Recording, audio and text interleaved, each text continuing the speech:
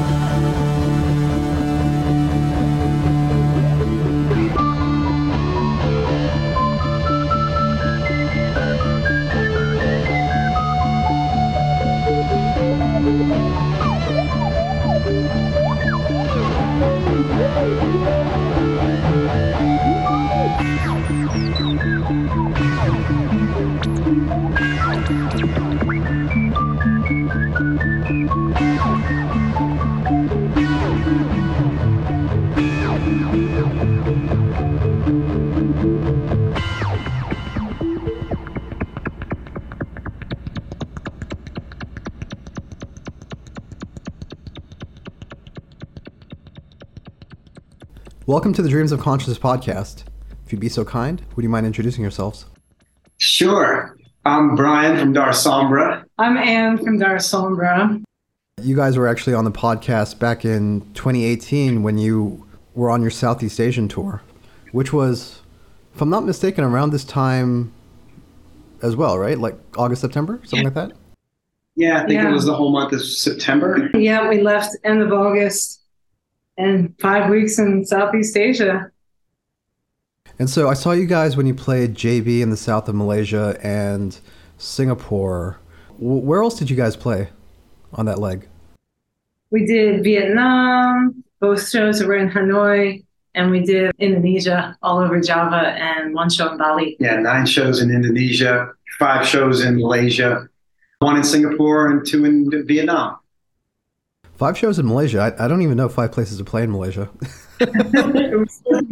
It was actually supposed to be 6 shows, but then one of the places we were supposed to play in Malacca, I think it was, got shut down like the week before, the show that happened the week before our show was supposed to happen.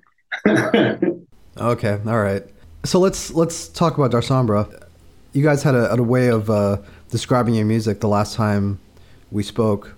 Is it the same? Are you guys still trans-apocalyptic galaxy rock? Yeah, it's the same. Yeah, pretty much, because we don't know what to call ourselves. Lately people seems to have stuck. Yeah, it seems to have stuck. Sometimes a lot of people lately have been calling us genre-defying or genre-fluid, which is, another way of saying they don't know what the hell to call it either.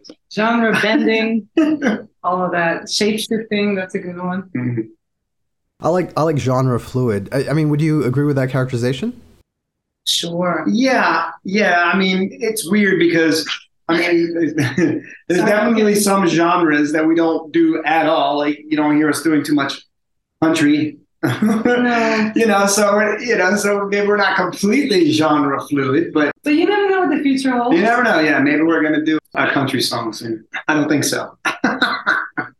I mean, of the genres that you pull from, would you say that you guys have a preference for any particular one? Like, would you say that you're more progressive or more atmospheric, or maybe it's a weird one. Maybe psych, just because it seems that maybe the closest these days to what we're doing is in either prog or psych, something like that. Yeah, but we keep wanting to make things heavier in the future, so metal is never that far away. Yeah, sure.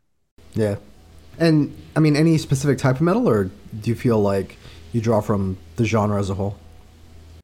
Again, not all the genres, maybe leaning more towards the doomy, stonery, and the more Sabbathy end of the metal spectrum. Traditional metal, like Iron Maiden, Judas Priest, or something, the more melodic stuff, the singing metal.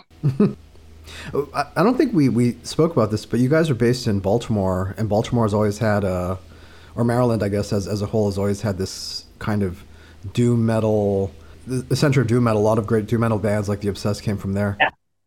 Yeah. I should mention that Brian was in Meat Jack, who were, this kind of like epic sludge band.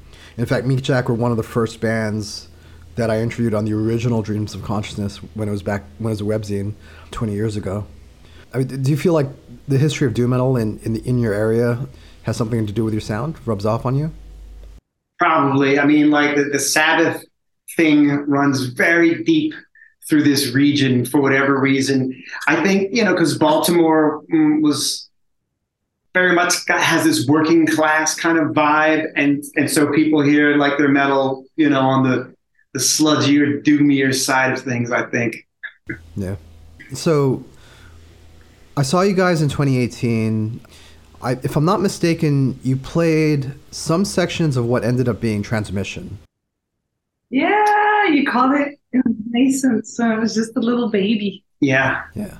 And 2019, we did a Q&A when Transmission came out, and other than this latest album, which we'll speak about shortly, you guys put out a 2-song EP of 2 songs, which will be on this upcoming album. Yeah, different.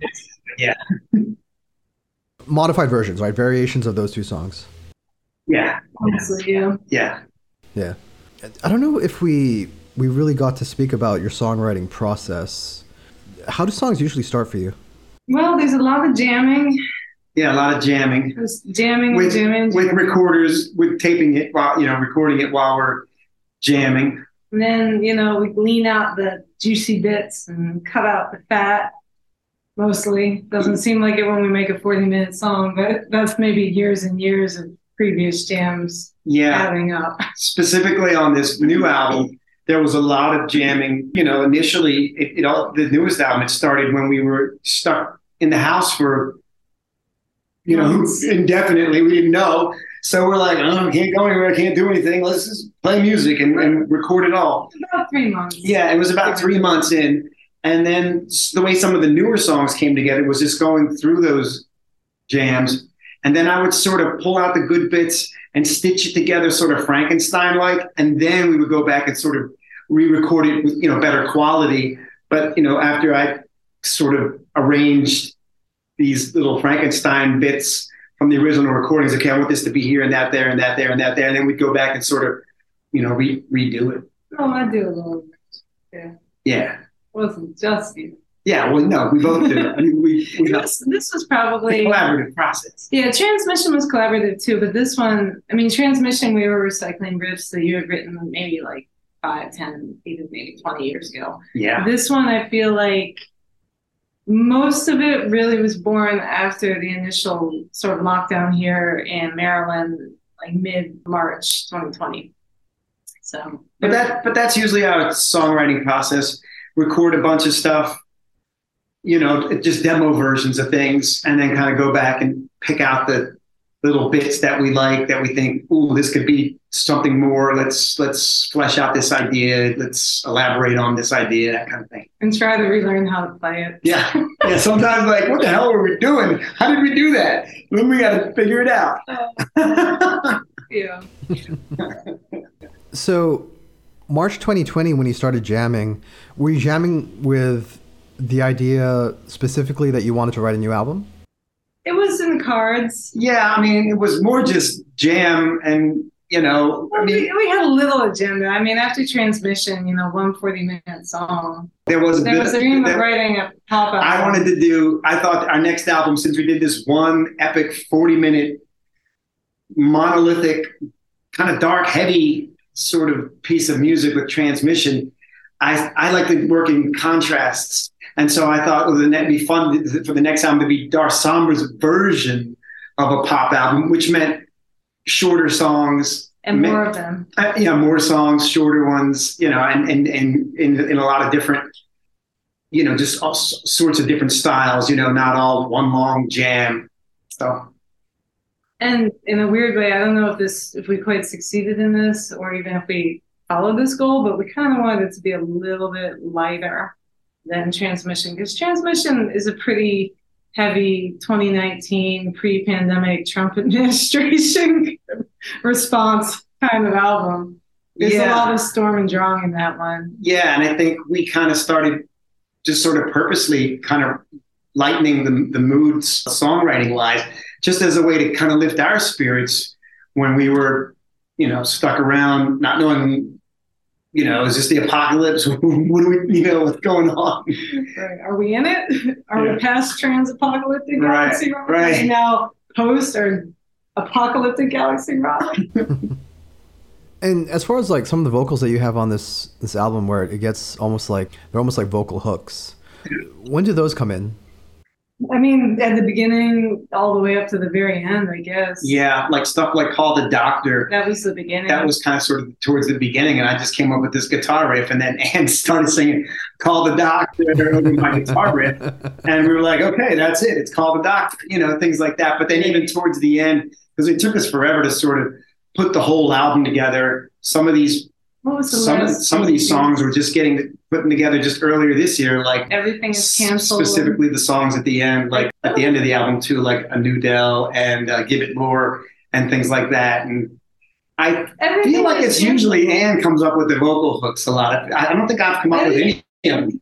Canceled was the last one, and that's like on side 2. Yeah, but you've been singing Everything Is Canceled since everything started getting canceled. That, like I knew that lyric, it was so crazy. Like we couldn't go to work, we couldn't do anything. So it was like, all right, I'm gonna work in the garden. I was turning the yard compost, which is like a big pile of dirt, just singing to myself, everything is canceled, the world is canceled. And I think I had a recording from like March 16th or something, 2020.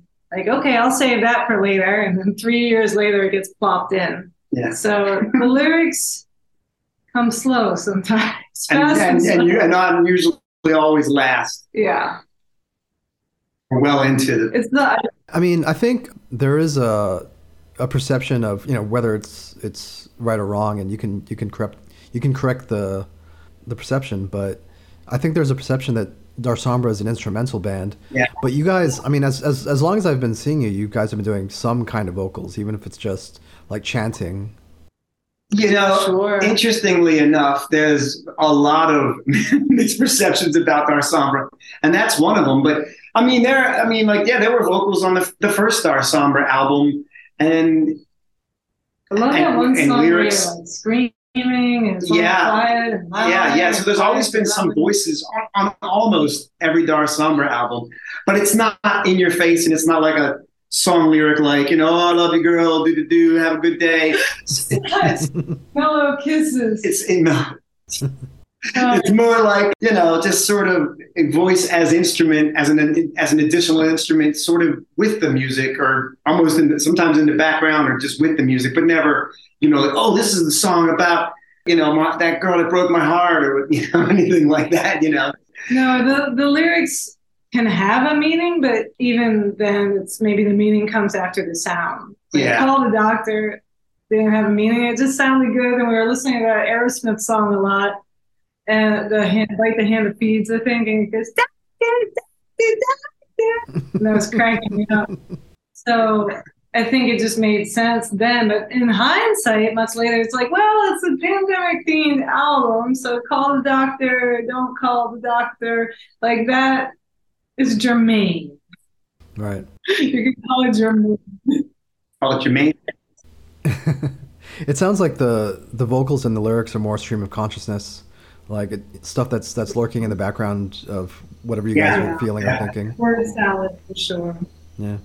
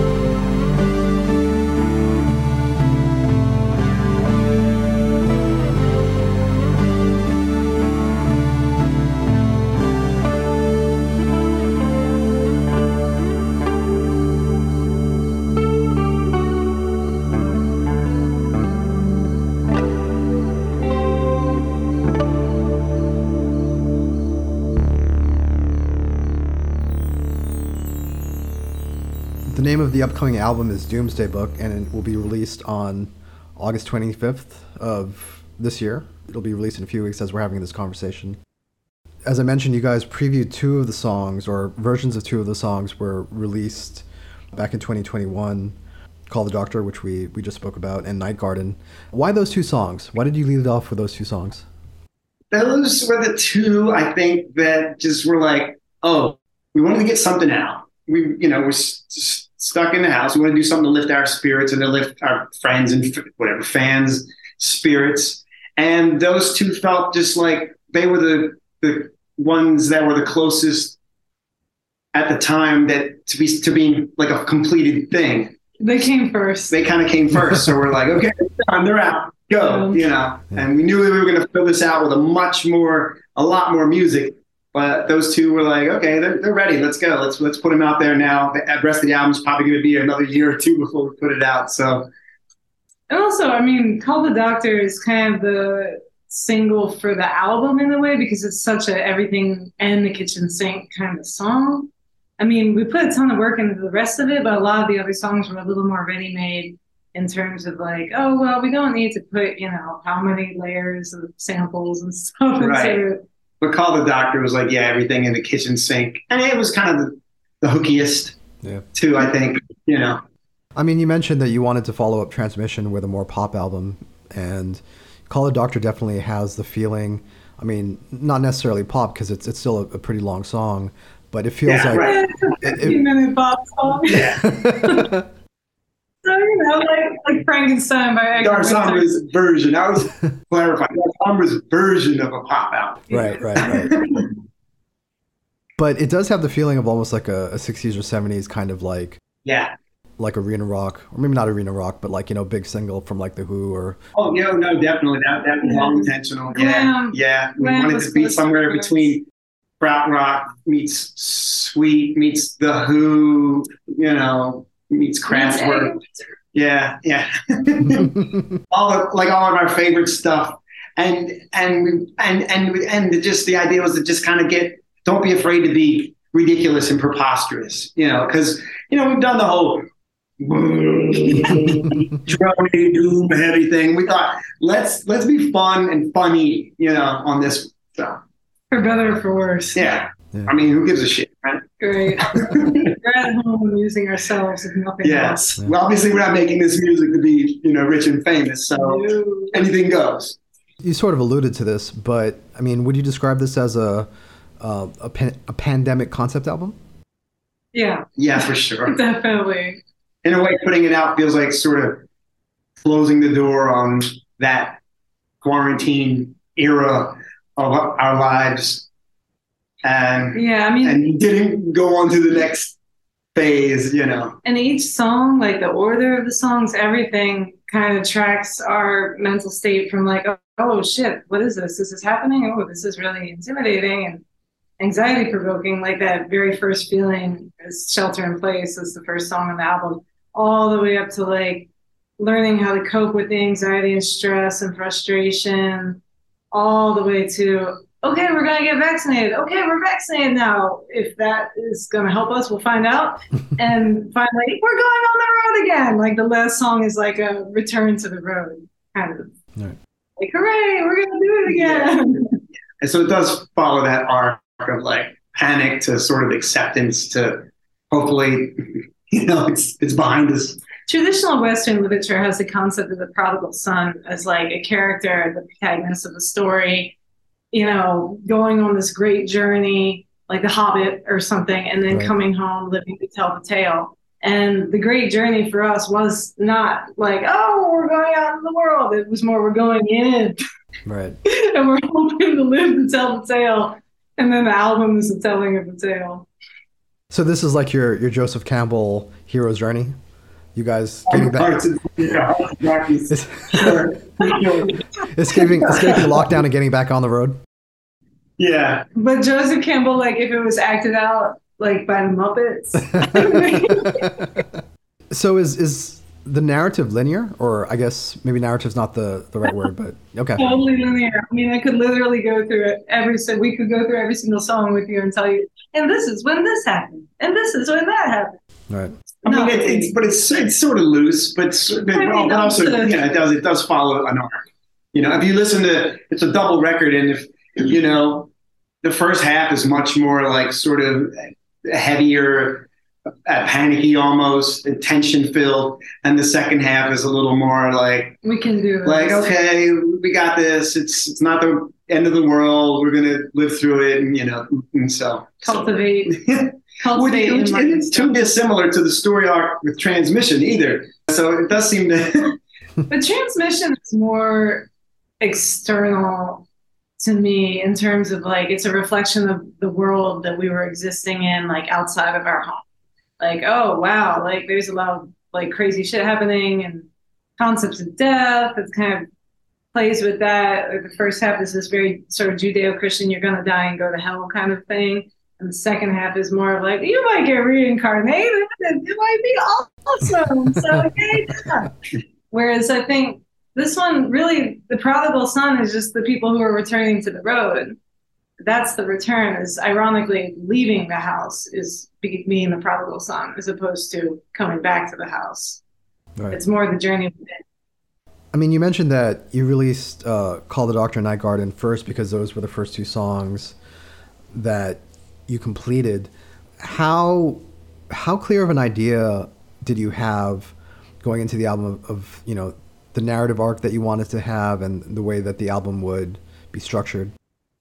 I think we started compiling the demos, and I have a vivid memory that by summer 2021, we had a playlist on my little iPod with all the demos in pretty much the order that the album ended up turning out in. So at some point over the winter or maybe the spring between 2020 and 2021, we sort of had arranged the demo and it was sort of like, oh, maybe if it goes like this, it would feel nice, like the flow of the music would feel nice. And then we ended up pulling out a lot of stuff because we had way more stuff recorded than even a double record. It was like a triple record or more. And we were like, well, we gotta cap it at about, the 80-minute mark. So we had 3 hours of demos. Yeah. Like that playlist was 3 hours long.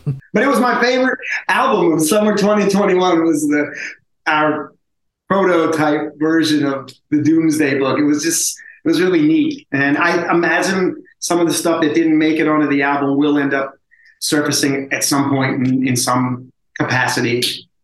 Cool. At what point were you happy with the music you had written? When was the writing process complete and you're like, we're ready to record? Well, the recording, oh yeah, that's an interesting one because our process is so weird. It's like we recorded first in a way, and then there's like this editing and filtering, and then it was sort of put together almost like a jigsaw puzzle. Yeah. Like some parts were recorded. It wasn't recorded like we hadn't finished the writing. Like we were. It's like we were writing and recording it and revising it as we were recording it. So, really, we were recording parts of it as early as 2020, and then even up to earlier this year, we were still recording little bits, fitting in things, changing little things, or fleshing out stuff that we had recorded previously. It was put together very jigsaw puzzle, like a lot of it, and there's even bits that ended up from the original jams. There's only a couple of bits, but there's a couple of bits in there that we were just like, this is done just the way it is, and just kind of plopped it in the middle of a song or edited it in somewhere because we were like, this is a complete piece just like this, but we need to figure a way in and out of it. And so we then had to record getting in and out of these parts, So it was weird. It was never, it was being recorded and written at the same time. So there's something kind of funny in the process too. Like for example, with Call the Doctor, a lot of that was composed around like that sort of baseline keyboard line. That's right. Like a D, A, D. The whole song has it going, and we're playing the sequencer part in the background, like an oscillator.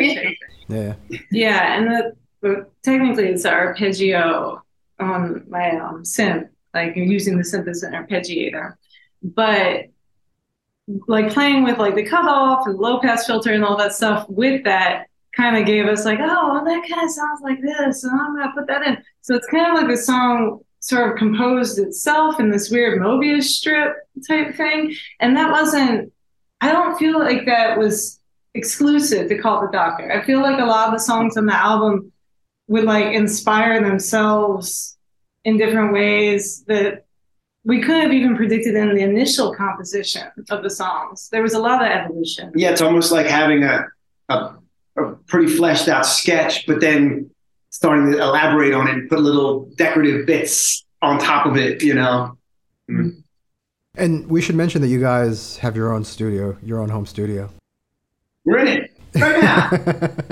It's not very fancy right now. I'm curious what your setup is. Are you recording to a computer? Are you? Yeah. Yeah, well, that's nothing too It doesn't look too exciting. It doesn't look very exciting, yeah. I have an interface. I have what is this? I had a PreSonus, but I got Focusrite now. It's a Focusrite interface into my Mac computer, and I got some decent mics, and a couple of decent studio monitors. It's nothing too fancy, but it serves our purposes. And I've been recording my own recordings since like the beginning of my band before Meet Jack even. And I just love the idea that at any given time, I can go into this room in my house somewhere and just start putting down something. And I don't have to be like, oh, I better book some studio time. And that's going to cost me this money. And all of a sudden, and also the idea that if I want to, I can experiment. Sometimes it's a good and a bad thing, because if you have a studio time that you have to book and you have a time and you're spending money, that can really help you sort of, we got to get this all together before we go in. And here we can just doodle and noodle around for days, on weeks, and months and years on end, and try things 17 million different ways. And it's fun, but I don't know. It can be a good and a bad thing, So. It enables creative long-windedness. Yeah. I mean, it sounds like a lot of the arranging is done after the recording. Yeah, a good amount of it, yeah, for sure. I mean, after the initial demos, yes. Then we kind of go back and sort of chop up those demos, and here's the chorus, and there's the verse. And then we'll keep adding stuff on top of that as well. And because we're working, in our studio, we can sort of just kind of, again, move things around and like, oh, let's open that up for 3 bars and stick something in there instead and just juggle it around. So yeah, there is a lot of experimenting as we go as well. Did you engineer the album yourself, Brian? Yeah. And I should mention that John Smulian worked on the album.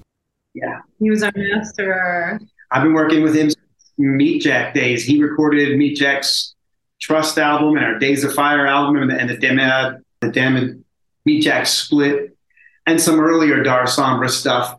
But now I just record at home because I just love the freedom I have and how much time I have to experiment and stuff. And I'm not on anybody else's time. And, but then I totally trust his ears to make it jump out of the speakers at you, hopefully. It's funny, I was thinking about this, sorry, and to keep jumping back to Meet Jack, but a lot of those old sludge albums were not particularly well recorded. Yeah. And I think the thing that stuck out about Meet Jack to me was like, you guys had this huge epic sound. John. Yeah, John. Yeah, he's the mastermind. Yeah. We wanted it to sound good, like big, like a Melvins album or any of the metal bands that we were hugely influenced by at the time. We didn't want it to sound like.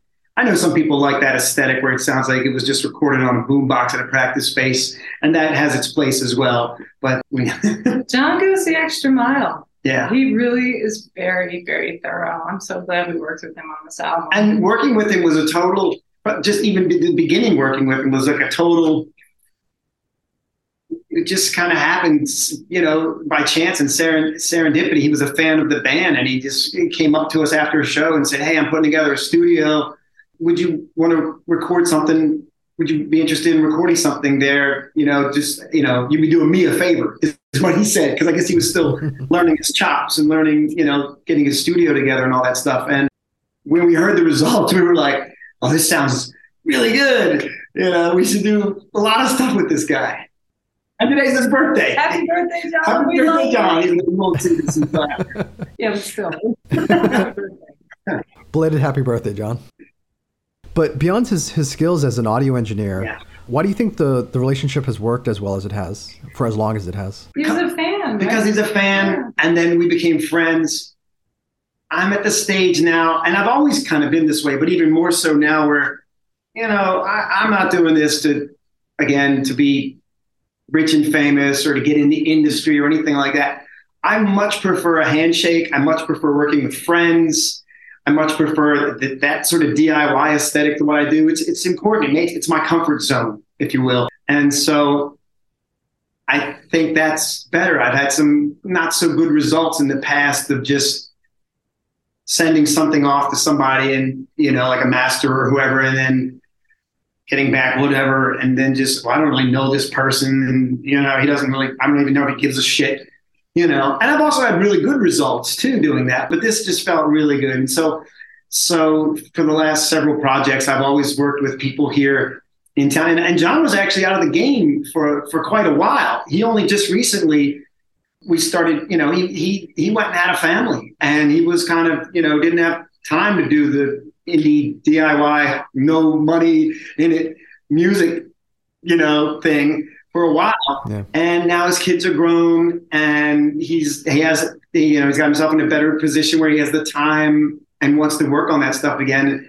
And so I had him start, I think I started as the pandemic was starting, I had him remaster some Meat Jack stuff that we put out on Bandcamp. And, he was happy to be doing this stuff again. And I was happy for him to be doing this stuff again and to be working with him again. So this is great. We're happy as clams to be, have John back in the saddle.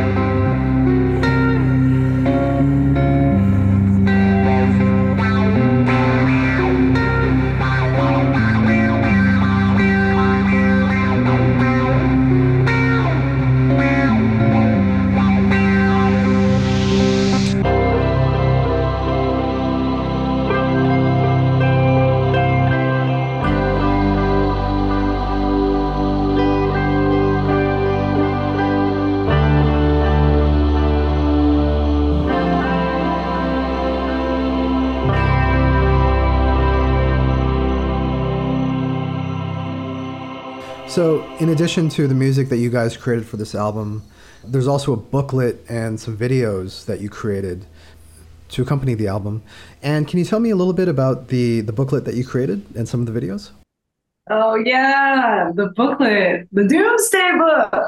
That's the booklet. The Doomsday Book, exactly. Yeah, I mean, this was an idea that I think we came up together with. Probably, I think you had the idea. You wanted to have like this magical mystery tour style booklet. Well, I mean, I grew up with like Kiss albums and Dead Kennedys albums of all things. And I was always impressed that both of those bands, you would buy their albums and it would come with like posters and booklets and inserts and all kinds of cool stuff. And so I always wanted to do that, you know, with a band that I've been a part of. And, you know, that stuff is always, they say that's expensive. But we thought, well, what the heck? Let's do it. You know, let's blow it out. We had savings from unemployment insurance. We were ready. And I mean, I remember as a kid specifically loving to listen to the Beatles' Magical Mystery Tour and like look at each page in the booklet as I went through the album, as if I was going on this journey with the musicians. And I feel like the booklet for this album, there's a page for every song and an image that kind of reflects the ethos of the song. We came up with them all together. Some of them are pictures from those dark years between spring of 2020 and I guess 2023. Yeah, I guess all the pictures were from then. Yeah. Or there were stills from the videos, but the videos were all shot then too. So yeah, it's all imagery from that time. Some of it's from when we would go on little weird tours once we got vaccinated. And then others were just pictures of life around our home. And the booklet also follows the story of the album, right? From the beginning of the pandemic to you guys going back on the road? Yeah, I mean, it's like it illustrates themes. Like the shelter in place image shows an image of, I forget what these birds are called, the ones that build like little nests out of mud on the sides of cliffs in the desert, and chimney birds or something like that. And you know, obviously that wasn't a picture that we took at home because we don't live in the desert. It was a picture that we took on tour in the fall of 2021. But, you know, it reflects the concept of like, all right, hide in your homes because that's what you can do right now. If you have a home, go hide in it. But yeah, then some of them are stills from the videos, like Call the Doctor. That was a still from the video. Night Garden's not necessarily a still from the video, but a production shot. And what's it, Give It Lore, that's a still from the video. The videos are coming together. I mean, the goal would be to put one out for each song and then put it all together as essentially a feature-length film because it is 75 minutes. So that is feature-length. I mean, Transmission was 40, so it's half feature-length. And so far, we've got a good 33 minutes done of 75. So keep an eye out in the coming years as more videos get churned out by the in-house Darsombra video production crew, aka me. And you've released a number of these videos on your YouTube page. Is there a plan to do something like a DVD or anything like that? Yeah, I'd love to do that. We think about it. People ask us all the time. I think once they're all done, I mean, who knows, that might be in like 3 years, but once they are all done, I mean, it's called The Doctor, Night Garden, and Give It Lore. Shelter in Place. Oh, Shelter in Place, it's like placeholding videos. It's not quite officially what I want it to be yet. But the next video I'll be pushing through probably when we get home from this next tour. So my Wintertime project will be As a Myth, and that's a good 18-minute song. So I don't know if the videos will quite be like a narrative film, but maybe there will be like almost like a silent movie, like panel cards in between each one mentioning, you know, some kind of theme or something. If there is an overarching narrative, I don't know, ideas to come. It's nice to have like a full like laundry list of projects to work on because I love working on video. So that's my first love and my first creative, my first adult creative outlet. As a younger person, I was a painter, a graffiti writer, that type of thing. But I've been doing filmmaking since I was in college. So it's been a good 20 years. Is Give It Lore the video with the dancing? Yeah, well, yeah. I mean, Call the Doctor's got a lot of dancing too, but Give It Lore is the one with all the people in the field, right? You know, falling down and dressed up in Renaissance Festival. Yeah, that one just came out last week. Yeah, last week's release. Where did you find the people that you enlisted for the video? Are they friends of yours around the area? Yeah, I mean, we put the call out, and I mean, that day was funny because it was actually the day that we filmed that was the rain date. So it rained out right now. Right. I think had we done it on the actual day of production originally, then we probably would have had even more people. But as it was, I was so grateful for all the people that came out, friends of friends, people who were curious, people who've seen our work before and want to be part of the fun. New friends, people we never met before. There were a few of them. That was exciting. They did great. You called the dancers? We called them? No, sorry. I made a bad joke. Sorry about that. Oh, the dancers. Yes. Thank you. Took us a second. We're slow. They're a little slow over here. Speaking of videos, I should mention that the audio-visual component is a big part of your live shows. Yeah. And you even brought that with you to Southeast Asia. Yeah, and we will again if we ever get back, which we hope we will. So as you guys are planning this tour coming up and you're coming up with your set list, do you also have to keep in mind what visual is going to accompany you while you're playing? Definitely. Yeah, because there's a specific visual for each song. It's not just like, oh, just put on that thing with the skeletons or the clouds. You know, there's actually like, yeah, all the visuals are composed to each song, and you can see that they change with the changes in the song and stuff. And so, yeah, we put together the set list based on, one, do we have a video for this song?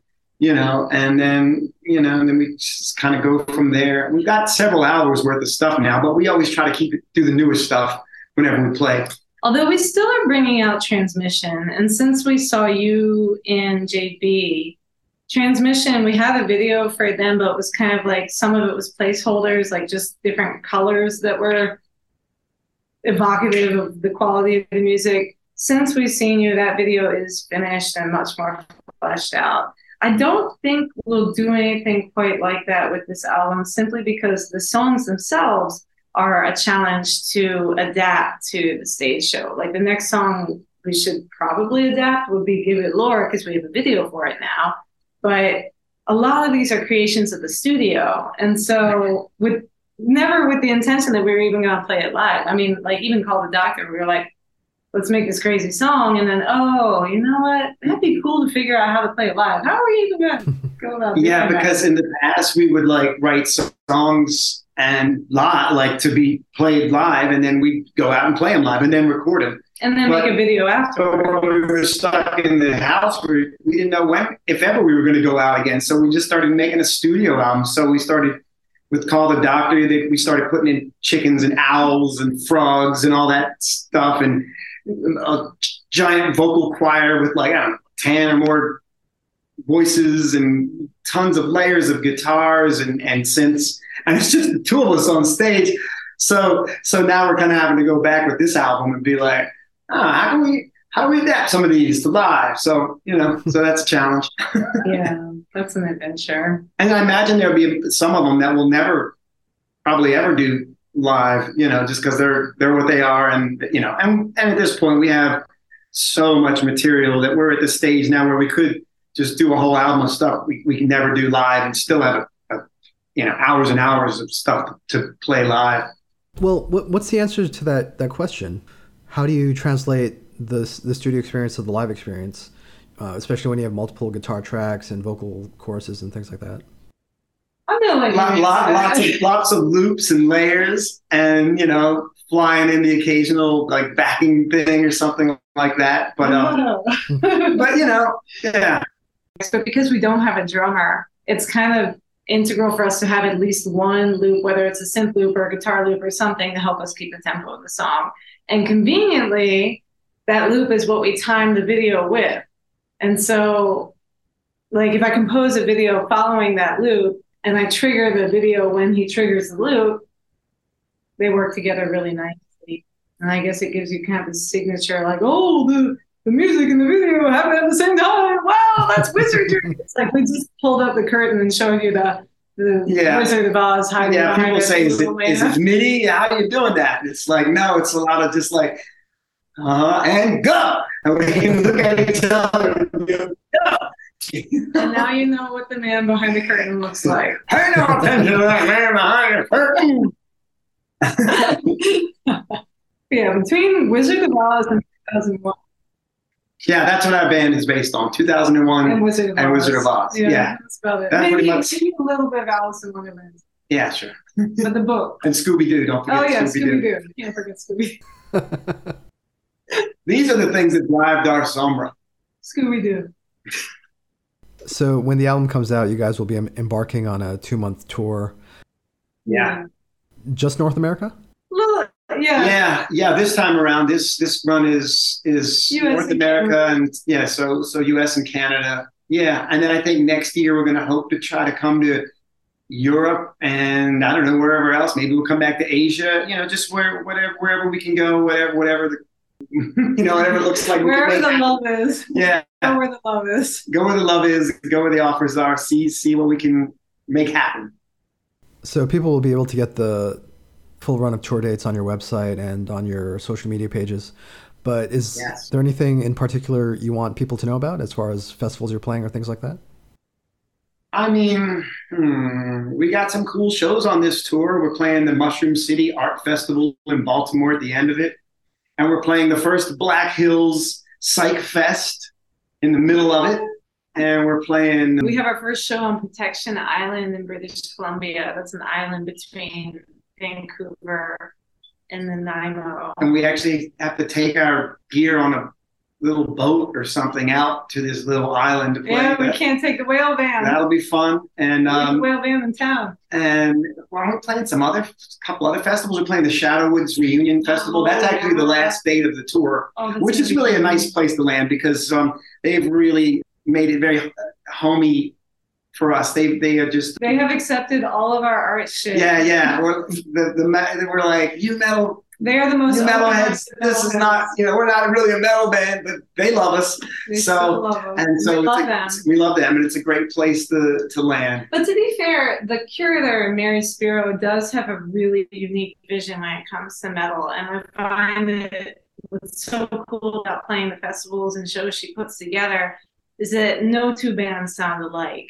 It might all be metal, but it's this wide variety of different kinds of metal that it just doesn't feel like the same old Cookie Monster band after band after band. Mm-hmm. That diversity is something I never take that for granted. You say you're not a metal band. I'm curious who your audience is. We are too. Diverse bills. Then we have metalhead fans, and we have metalhead elements in our, and metal elements in our music, obviously. But we just played a noise experimental festival this past weekend, and so we have we're not really a noise experimental band either, but we have elements of that in our music, and so again the genre fluid moniker title whatever kind of works with us because what about the Mushroom Festival? And we're playing the Mushroom Festival because we have the psychedelic element to what we do as well. And to be fair, there's a personal connection there too, because with mushrooms, they're helpers for video composition, creative composition, sure, but also beyond that, the Mushroom Festival's in the park where I shoot a lot of my footage. Yeah, it's in the park, right in our backyard, basically. Most of Give It Lore was shot there. A lot of a lot of Transmission was shot there. We actually moved here to be next to that park. So that's how it's fun that all of a sudden, years after we moved here, they moved a Mushroom Festival into that park and we get to play it. So. Right. It's a 1,200-acre urban forest in Baltimore City. So what more could you ask for? Yeah, it's like if you go in there, you wouldn't even know you're in the city. Of course, you can hear some helicopters and sirens way off in the background. But other than that, to look around, you could be, in Oregon or any number of California. California. You wouldn't even know. So that's really important to us because we thrive off of that kind of a thing. I mean, we're city dwellers. We live in Baltimore. We like the art and the culture and stuff, but we really like the nature a lot too. So that's very, very important for us.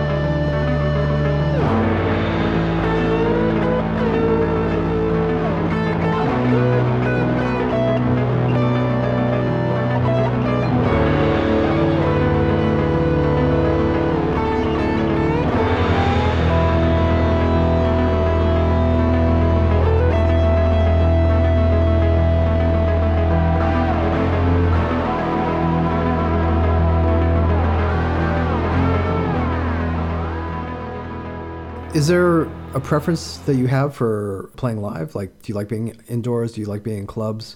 Do you want to be outdoors? I mean, outdoors is always a hit, but I feel like our last tour, not the last tour because we got back from one in June, but we did a tour in October of last year that really gave me a strong appreciation for like 30-ass dive bars as creative incubators, particularly in like towns that there is not a lot of space for that. Like, of course, you want to play a nice, whatever, a gallery or a coffee shop where they give you a delicious meal or something like that. That's great. Or a big festival outside where there's trees and sunsets too. Right. But the dive bar, I mean, I'm not even really a drinker. And yet we find ourselves in dive bars till like, 2, 3 a.m. regularly on tour. And I used to really get kind of chagrined about that because, it's like, did they clean that floor like 30 years ago or what? Like, there's just that sense of like, I don't want to say stagnant energy, but like there's a pile of energy over the ages that's been piled up there. You can feel the ghosts of the space. Yeah. And I think that used to make me kind of uncomfortable. Now it's like I want to roll all over the floor. Like, oh no, the dive bar is great. Like, this is the creative incubator because this is what people have here to access DIY music and culture. And I think what I like about what we do is we can do it anywhere. You can stick us in the middle of the desert, or you can put us in somebody's basement, and anything in between. And we're just going to make it our own space and do our thing. And we're just as comfortable in any of these spaces. And remember when we played a garden center? Yeah, we played the back lot of a garden center amidst all the plants and the like anywhere. Mulch. It does not even matter. I feel like the last tour we did, we had some really funny spaces too. I'm just trying to remember what they were. We played someone's living room in this very beautiful, haunted-looking house. It's just, I know that's not that weird, but weirder ones, it'll come to me.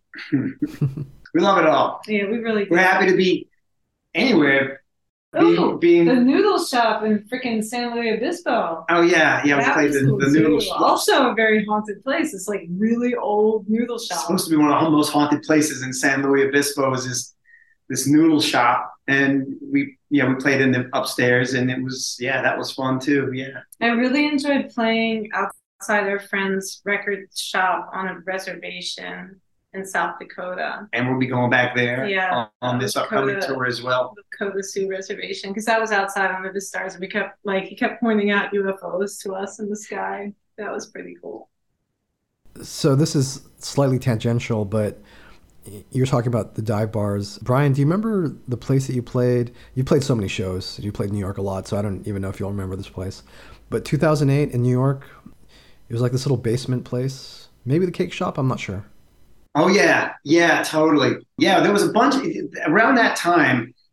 It seemed like every place I landed in, and this was back when Darsombra was just a one-man band, but it seemed like every time I landed, first of all, this was in Manhattan, was still doing shows. I don't even know if you could, and now we play Brooklyn. We hardly ever play Manhattan. It seems like all the weird little DIY crusty underground places have been, shoved outpriced or whatever. But I remember at that time, like all the shows I was playing in New York were in these tiny basements. You had to go down a little stairway, and then there was a tiny little room, and then you had to load through. The way people came in was the same way people loaded out, and they were always running another show right after yours, usually like a DJ thing after the bands. And it was, I just remember it was like, yes, it was very claustrophobic and cramped. But I loved those shows. It might have been the cake shop, might have been it. There was another place, the Lit Lounge or something like that, was another venue or whatever. But they were always in a tiny basement, in a little tiny room in Manhattan somewhere. Yeah, I remember those shows. I mean, the thing I like about shows like that is we talk about the underground, and you were literally playing underground. But sure.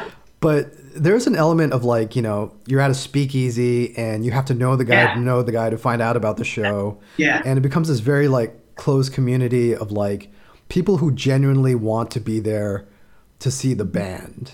Do you know what I mean? Yeah, for sure. The quest. As opposed to like, it's Saturday night and so they're going to go to Gilman or St. Vitus or whatever.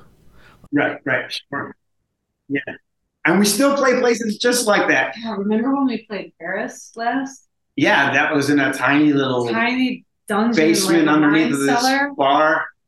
Yeah, that was real with like vaulted ceilings and stuff. It was kind of like if you ever see that movie Triplets of Belleville. Yeah. They have like Got those bicyclists in that the they get basement. kidnapped and they're in the basement pedaling away at this screen of the Tour de France, like, squeezing, making wine or whatever, and they're just like, and it looked just like that. And I think the show was in Belleville. And it was in Belleville. Yeah, the show was in a basement in Belleville. It was like the triplets of Belleville. We just didn't have the bicycles. But it was a basement of a bistro. So yeah, upstairs, you know, people are eating, drinking, having a grand old time, and we're downstairs going In a crazy. sweaty little basement going crazy. Yeah.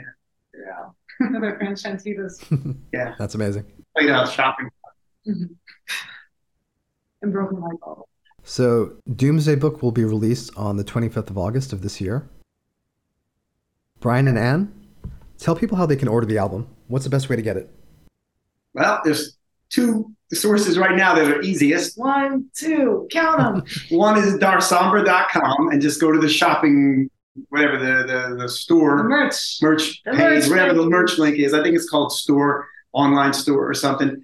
And the other one is to go to our Bandcamp page and you can go to the merch section of that too. And it comes in limited time only. The new albums comes in these special bundle packages where you can get a limited edition t-shirt that we're only doing as like this one-time thing that'll come with it, or like a little handmade bismuth crystal. And it's been making bismuth crystals as part of Let me see it. the A little one. as part of a COVID hobby that she started getting into. They're all giant bismuth crystals in here. Yeah. Then there's a bismuth crystal on This the one album on the cover, but she has little handmade ones, so you can even get special bundle packages, or just buy the record. It's gonna be double vinyl or a single CD or digital. There's currently no plans to release it on cassette, but I imagine at some point maybe a cassette edition might end up making its way out there as well. I don't know. We can We'll see. find the manufacturer. They'll do, I guess, 40 minutes per side, 45 minutes per side. Yeah, we don't want to do one of those double cassettes. That's too much. Almost plastic. Yeah. We spoke a little bit about the booklet. Do you want to say anything else about what people will get from the vinyl? So the vinyl, there's a booklet there's this tinier booklet with the CD. The same booklet is with Let me the. get a sticker. I can show that. Here it comes. The same booklet comes, but a much larger version of the booklet comes with the vinyl version of it. It's like 10 by 10, and I think the CD version is like 4 inches or something. And there's a sticker that's exclusive to the album as well that comes with it, and a digital download. Oh, yeah. So, you know, beautiful, full color, 10.5-inch booklet. Very fancy and great. And then this little sticker as well. So we mentioned your website. How else can people find out about tour dates and updates about the band? Yeah, so, if you look us up on Instagram and Facebook or darsombra.com, I think those are the best three outlets to find our info and tour dates. And then we have a YouTube channel, although that doesn't usually have tour dates on it. And for those interested, we do have an email list, and we send out pretty regular email updates. And Yeah, I you can think you can join that through our website. Yeah, and we send out stuff whenever we got some news to announce, few emails a year, nothing too intrusive. Just enough to keep it in. And people can see all the videos that Anne created for the album on the YouTube page, right? Yeah. Yep, they're all going to YouTube. My old friends, I started a YouTube account for my own personal video work, I think back in like 2004 or something like that, when I first graduated college, and thinking like, yeah, that's cool, that's novel. And now it's like, oh, I've had a YouTube account since 2004. It feels very dramatic. Brian, you mentioned that the Meat Jack albums were remastered and are on the Bandcamp page. Do you want to say anything else about that? Yeah, some of the ones that are out of print, like specifically the AIM album, we put out this album called AIM. We put it out as a cassette. It was sort of like a demo. It was supposed to be our album. And then the label we were working with at the time was like, we recorded it with Steve Austin, and we were kind of going in a more heavier, noisier direction. And our label at the time was just like, we can't make heads or tails of this. We don't know who the audience is for this. It sounds distorted. We're not going to touch it. And so we kind of just put it out ourselves on a cassette limited edition until the Trust album came out. By that point, we had gotten a new drummer and we had kind of made new arrangements of a lot of those songs and stuff. And so we just re-recorded most of that stuff and then put it out on the Trust album.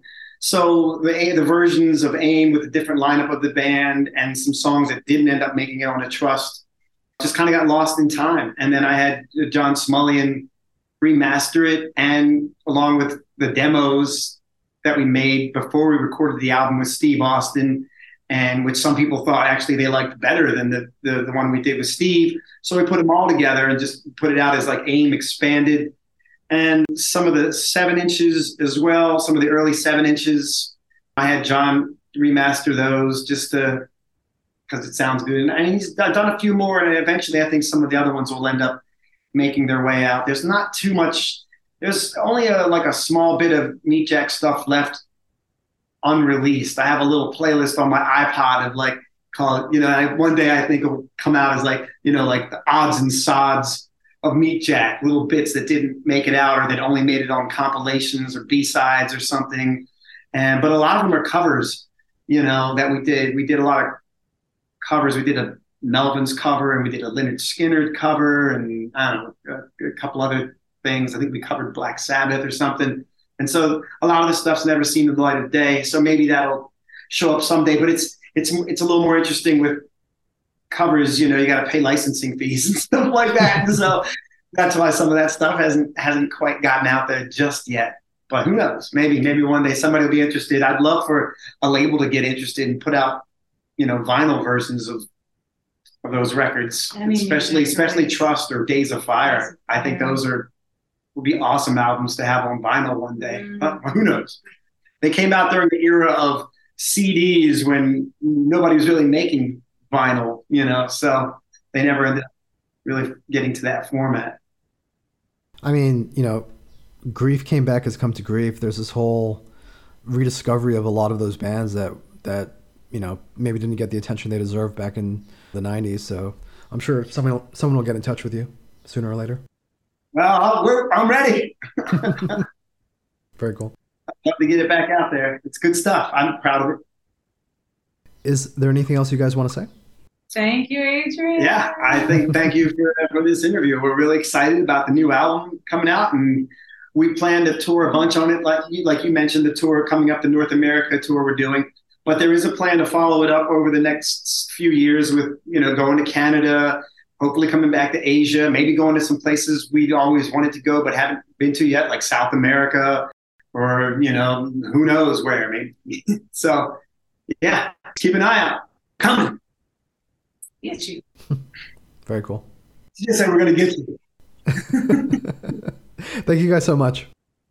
Thank you.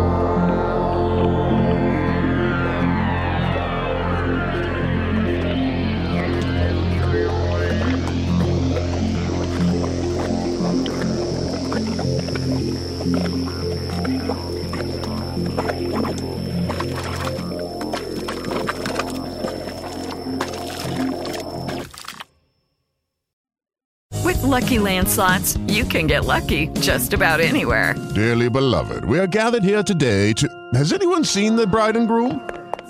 Sorry, we're here. We were getting lucky in the limo and we lost track of time. No, Lucky Land Casino, with cash prizes that add up quicker than a guest registry. In that case, I pronounce you lucky.